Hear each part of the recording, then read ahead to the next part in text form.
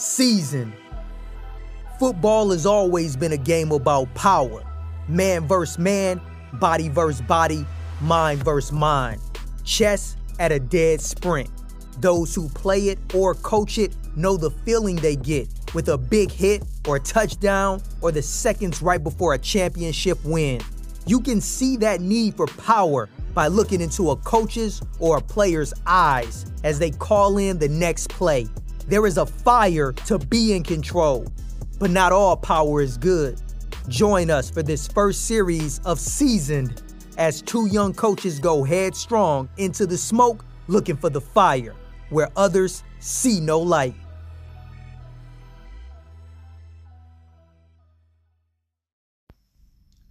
Heads.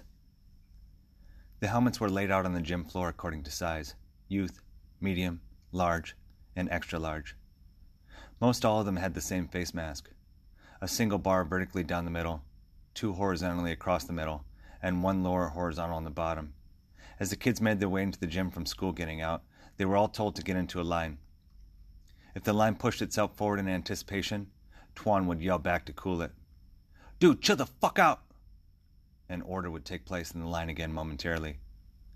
Equipment handout does not take an engineering degree, nor do you have to be a tailor. It is more like the preschool toy where you put a square peg in a square hole and the triangle peg in the triangle hole sort of science. If you have a big fat head, move to the XL sizes. Tiny noggin? Check the small and medium first. Skinny face? Get some bigger ear pads. Ear pads are technically not pads for your ears, but reside under the ears and touch the cheeks. Jay called attention to the groups and gave a demonstration to the group on how to put on a helmet, knowing that most of them had never done it before. With your index fingers in the ear holes, pull the helmet out as far as you can and slide it down.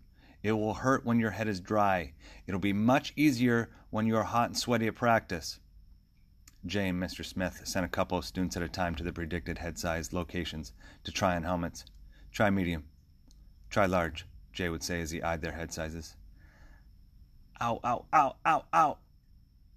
Trey yelped as he struggled to pull up a helmet that was too small. The helmet seemed to be sucking his face off as he pulled it up. Stop, stop, Jay commanded. You have to literally pull out when you pull it up, Jay's memory flashed back. He remembered 15 years previous when he had put on his first helmet. The dry, ripping pain of a wrong fit. When sweaty and wet, a helmet slides on lubricated with ease. With the wrong fit, no lubrication, it's worse than taking off a turtleneck shirt that is 4 sizes too small. Each part of the helmet dragging, burning, friction across every part of your face as it crosses finally before getting across all the surfaces it can contact.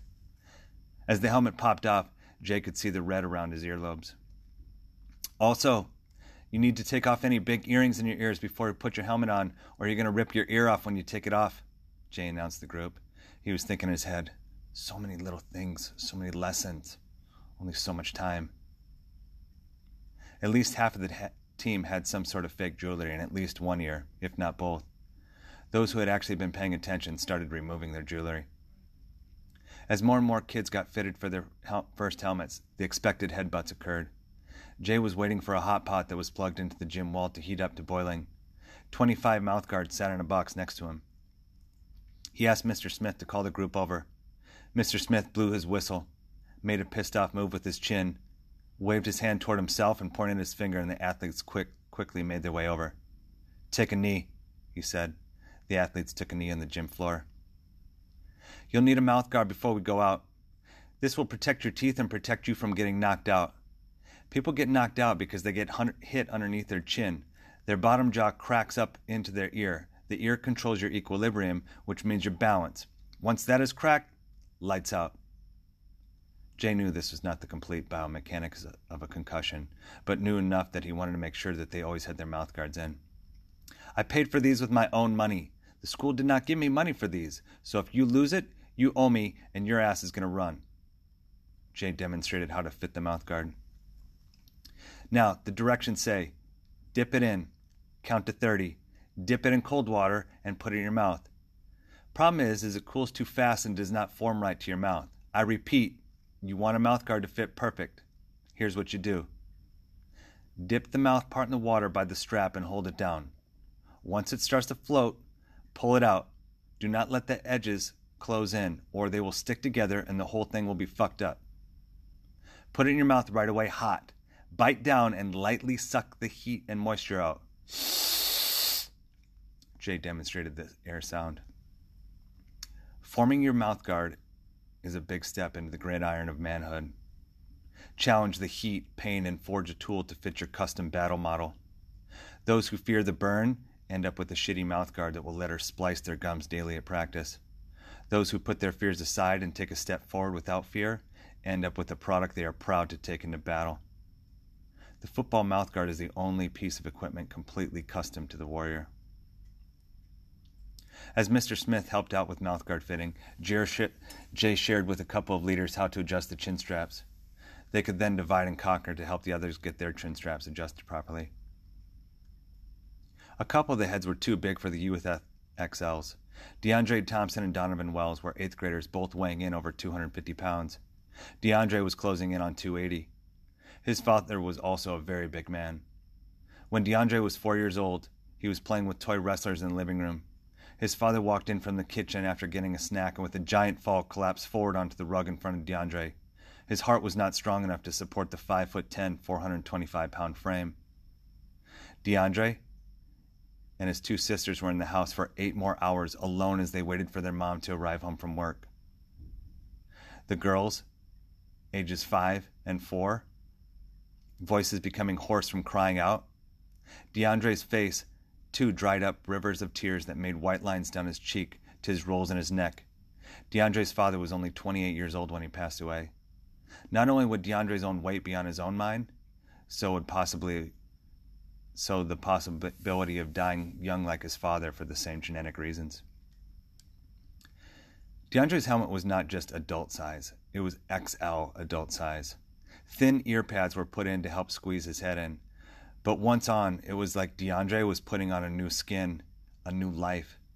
For the first time in his life, he felt something he had never felt before. Purpose. Since kindergarten, DeAndre had always been double the weight of his peers. DeAndre tried his best to deter the other fat kids' jokes with threats of violence or a little shove, but because of his size and potential power, his teachers would keep him away from other students when they saw DeAndre becoming angry. By 2nd grade, his obesity made him too slow to even catch any boys, or the little shitheads that teased him about his weight and size. The occasional passive-aggressive hip checks or accidental bumps would never add to what he wanted to do to the people that hurt him, and more often just made their attacks more frequent, so DeAndre became quiet. On the true side of DeAndre was a boy who was sweet to the core, caring, selfless, and often never wanted to harm anyone, even those who gave him such pain. Because of being quiet, DeAndre had trouble making friends, and so he became a follower of anyone who gave him the slightest respect. Some caring teachers DeAndre would adore, and he would be quick to defend them if classmates publicly disrespected them. But again, this was not a way to make your peers your friends. Football allows for gladiators like DeAndre to step into a whole new arena of life, utilize size and weight to meet specific objectives designed for people just like him. A football team that would need him, want him, and most importantly, respect him for who he was. "Who crammed that potato sack into that helmet?" Tyreek yelled out for all to hear, pointing at DeAndre and laughing out louder than he yelled. The respect DeAndre was looking for, unfortunately, would not start today. Though the helmet fit over his head, his cheeks bulged to the front. Most football players who put on a helmet have at least 3 inches between their face and their face mask. DeAndre had about an inch and a half at most. DeAndre also had a short, thick neck that connected to his wide, thick body. In his head, Jay agreed that Tyreek was right, and that DeAndre did not look like a typical football player. But as he looked around the gym of the 22 who showed up for equipment that day, only 1 or 2 actually looked like they had any football potential. Jay was not concerned. He did not need people who looked like football players. He needed gladiators he could turn into football players. Kids with helmets on grabbed each other by the elbows and pulled each other together in practice of cracking their skulls and testing out the effectiveness of the new helmets. Who cared? For once they could play as hard as they wanted with something without fear of breaking it and getting into trouble. After the last kid was fitted, Mr. Green gave the direction, and they moved as a group to the practice field, which was basically the grass part of the playground. Since school had gotten out 30 minutes before, there was no one really around as they exited the building. A couple of younger neighborhood kids who had already been home saw the players crossing the blacktop to the grass, jumped on their bikes to join in the parade to the first practice. Pedaling hard up on the sides of the group, the neighborhood kids were quick to make fun of the players that looked goofy in their new headgear. Some kids asked if they could join the team, knowing they were too young and too small. "I would bust y'all!" shouted a small kid on a bike with no seat as he taunted and smiled. It's much easier to talk trash when you know there's no actual chance of having to compete. Jay and Mr. Smith made their way to the grass and dropped down 2 big black duffel bags filled with cones, balls, and other practice equipment. Jay walked another 10 yards out into the field and turned around. "Bring it in. Take a knee. Your helmets are going to start to hurt your head. Your head is not tough for it yet. If after 3 days you are still uncomfortable or it's cutting you, let me know. Only take your helmet off for water breaks until your head gets used to it. The more you take your helmet off, the longer it will take your head to adjust. Again, after 3 days, you should be good. Here's how practice will go. Whole group, small group, whole group, just like in school. We'll start with team stretch, add in new plays, then break into positions for skill work. Then back to group for offense versus defense, and with special teams for the day." One of the boys on the bikes, only wearing a tank top and shorts, had made his way into the duffel bags. Had done some silent unzipping, was starting to retrieve a football like a doctor pulling a baby out of a C-section. "Boy, put that goddamn football down," Smith yelled over. "This ain't good, Will. Get going before I snatch your neck and toss you over that fence." The boy dropped the ball quick and headed for his bike, making sure to be noticed spitting at Mr. Smith. Mr. Smith looked quickly around the area for a rock. As he reached down, the boy recognized what he intended to do with it when he found one, so he scrambled to get his bike up and moving as fast as possible. The other bike boys decided to join him, but stayed away on the side so as not to be in range of fire of any incoming missiles. Mr. Smith had found a decent little rock, took a brief second to judge the speed of the moving target, and throttled the rock toward the boy's back. Aiming for the back of his, the best he could do was ding it off the back spokes from the 30-yard distance. The rock made a clinking sound as it ricocheted in the spokes 2 more times. The boy, knowing that there was only one rock fired, stopped his bike, turned around, and flipped Mr. Smith off. "I'm going to tell my daddy," the boy yelled, seemingly about to cry, but also anchored. "Please, bring your daddy up here," Mr. Smith retorted. "Good luck finding him," he chuckled to himself as he returned to the group who was watching the event take place. With the bike group distraction gone, it was time for stretch lines to commence. Jay quickly got out 4 cones and set them 5 yards apart in a line. The players got up from their knee and made their way into the 4 lines behind the cones.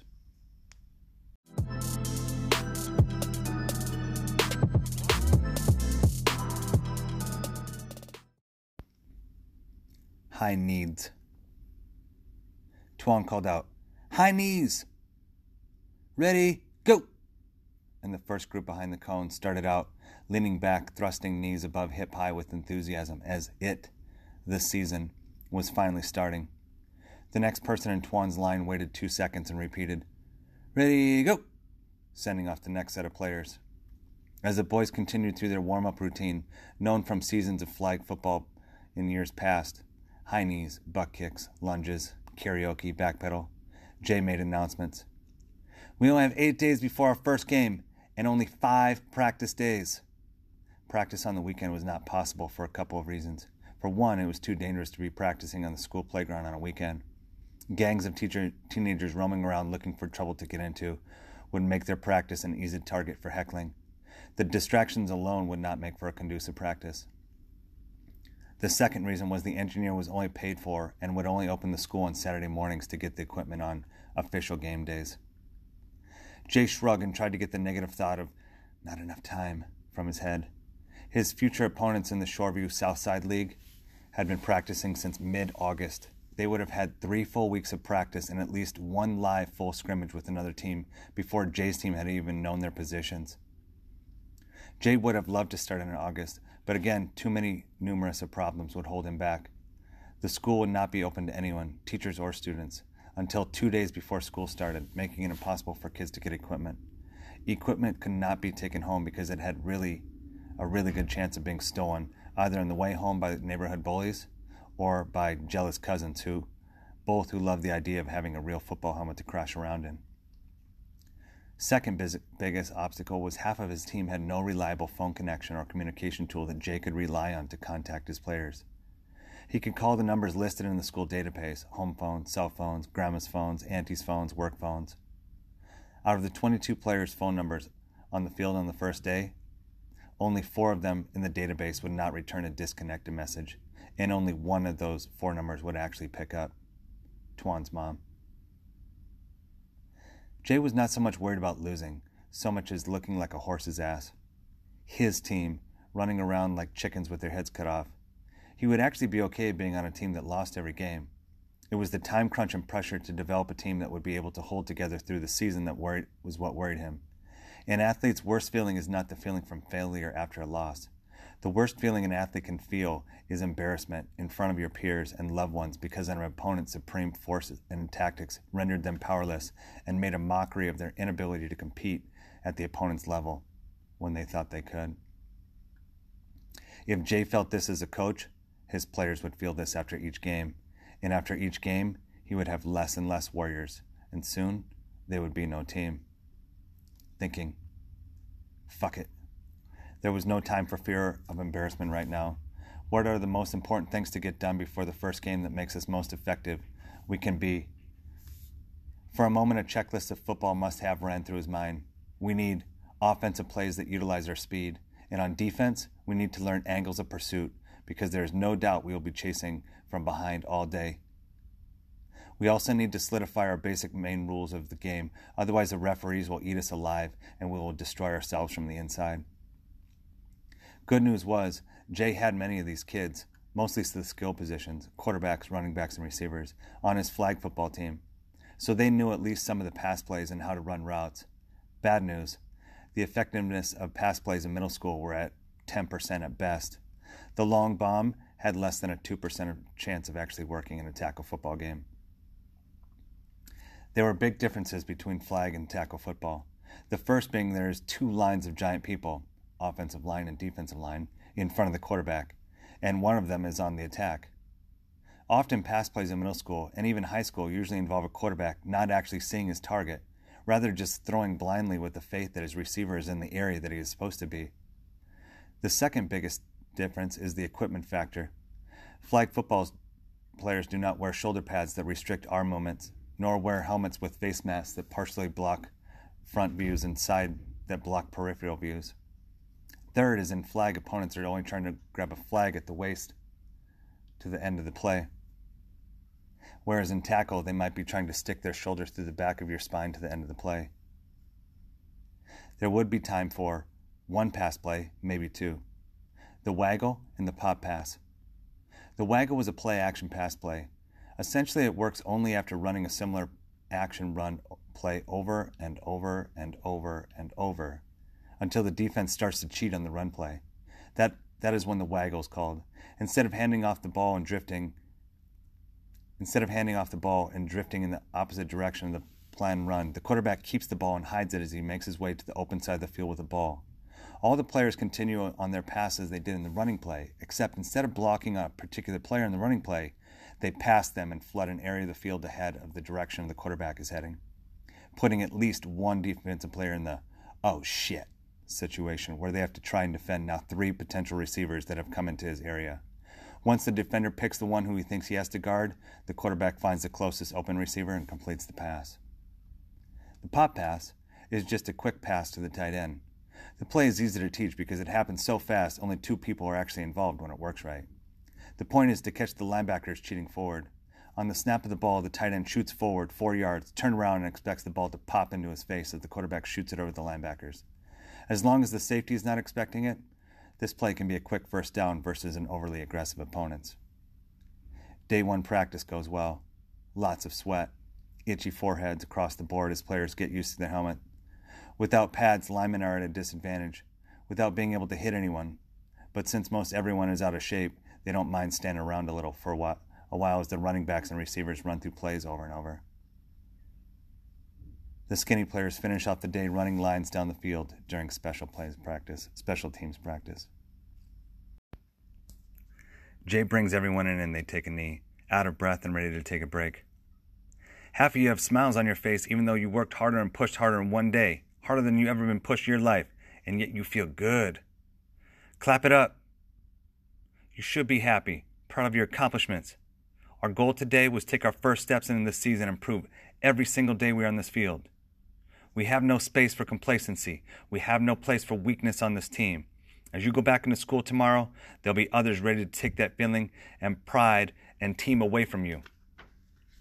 You cannot be weak or lower yourself. We need your strength on and off this field to win this year. 5 practices till our first game, and we cannot waste 1 minute. Mr. Smith, you got anything to say? For real now. There ain't no time for messing around with girls.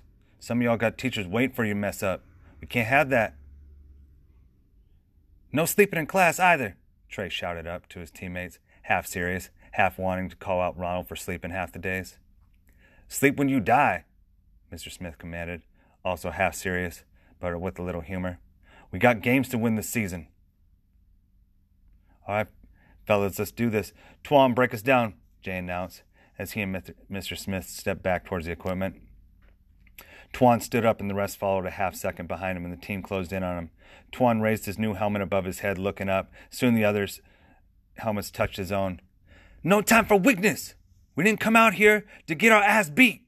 We need to take this to the next level, son. Twan looked around the circle, sweat-drenched faces around him, making eye contact to confirm who was with him before he starts his breakdown. Who are we? Twan shouts. Wildcats, team shouts back. Who are we? Twan repeats. Wildcats. What do we do? Dominate. What do we do? Dominate. Let's go kick some. Ooh. As the team says the ooh in a low, deep voice, how they break apart and spread from each other. Mr. Smith shouts out, Robert, Ronald, get the cones, get picked up. The 2 boys take a brief look at each other, take off running. A silent signal for a game of who can get the most cones first commences. As they race around the outside of the field, both kids have about the same amount as both get to back about the last cone at the same time. A small collision as the battles for the last imaginary point, and their shoulders hit. Ron, who is a little bigger and a little bit more athletic, knocks 3 cones out of Robert's arms. Ronald quickly grabs the last cone and one of the ones Robert dropped and takes back off for the duffel bags, laughing and looking back over his shoulder. Rob picks up the other 2 and chases from behind, uttering some swear words under his breath at Ronald.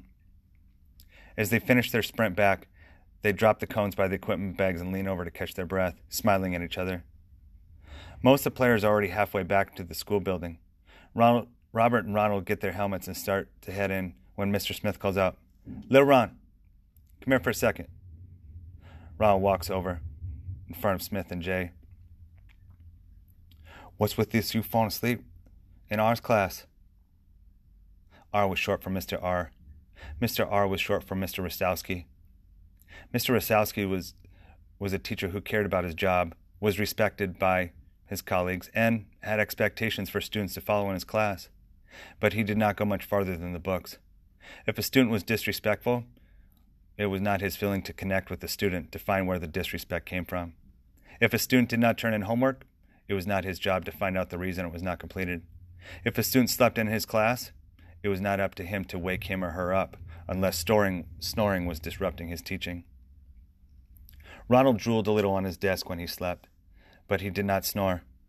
Ronald did not talk a lot either. He rarely participated in school discussions unless it involved him chiming in on the ribbon of another student. Ribbon was the word used for insulting or heckling.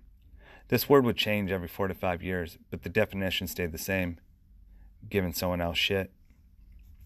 Ronald had got into a bad pattern of sleeping in class starting 7th grade. In 4th and 5th grade, Ronald was smiley, happy, one of the most talented basketball players for his age in the city. He was smooth, suave, team player. He could shoot, no-look pass, play tenacious defense, all with a smile.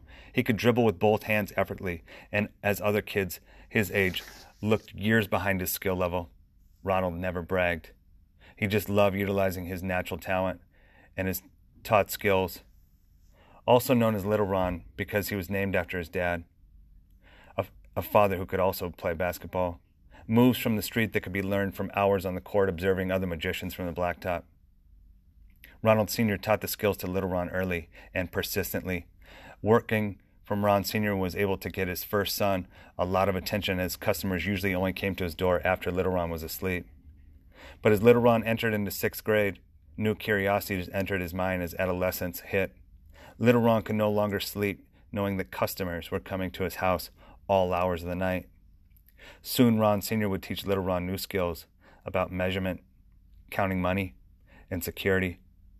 And so as Little Ron took to answering the door at night, selling bags of weed and cocaine, entertaining female guests with his smile during the days at school disappeared, and so did his attention in class as he drifted off to sleep.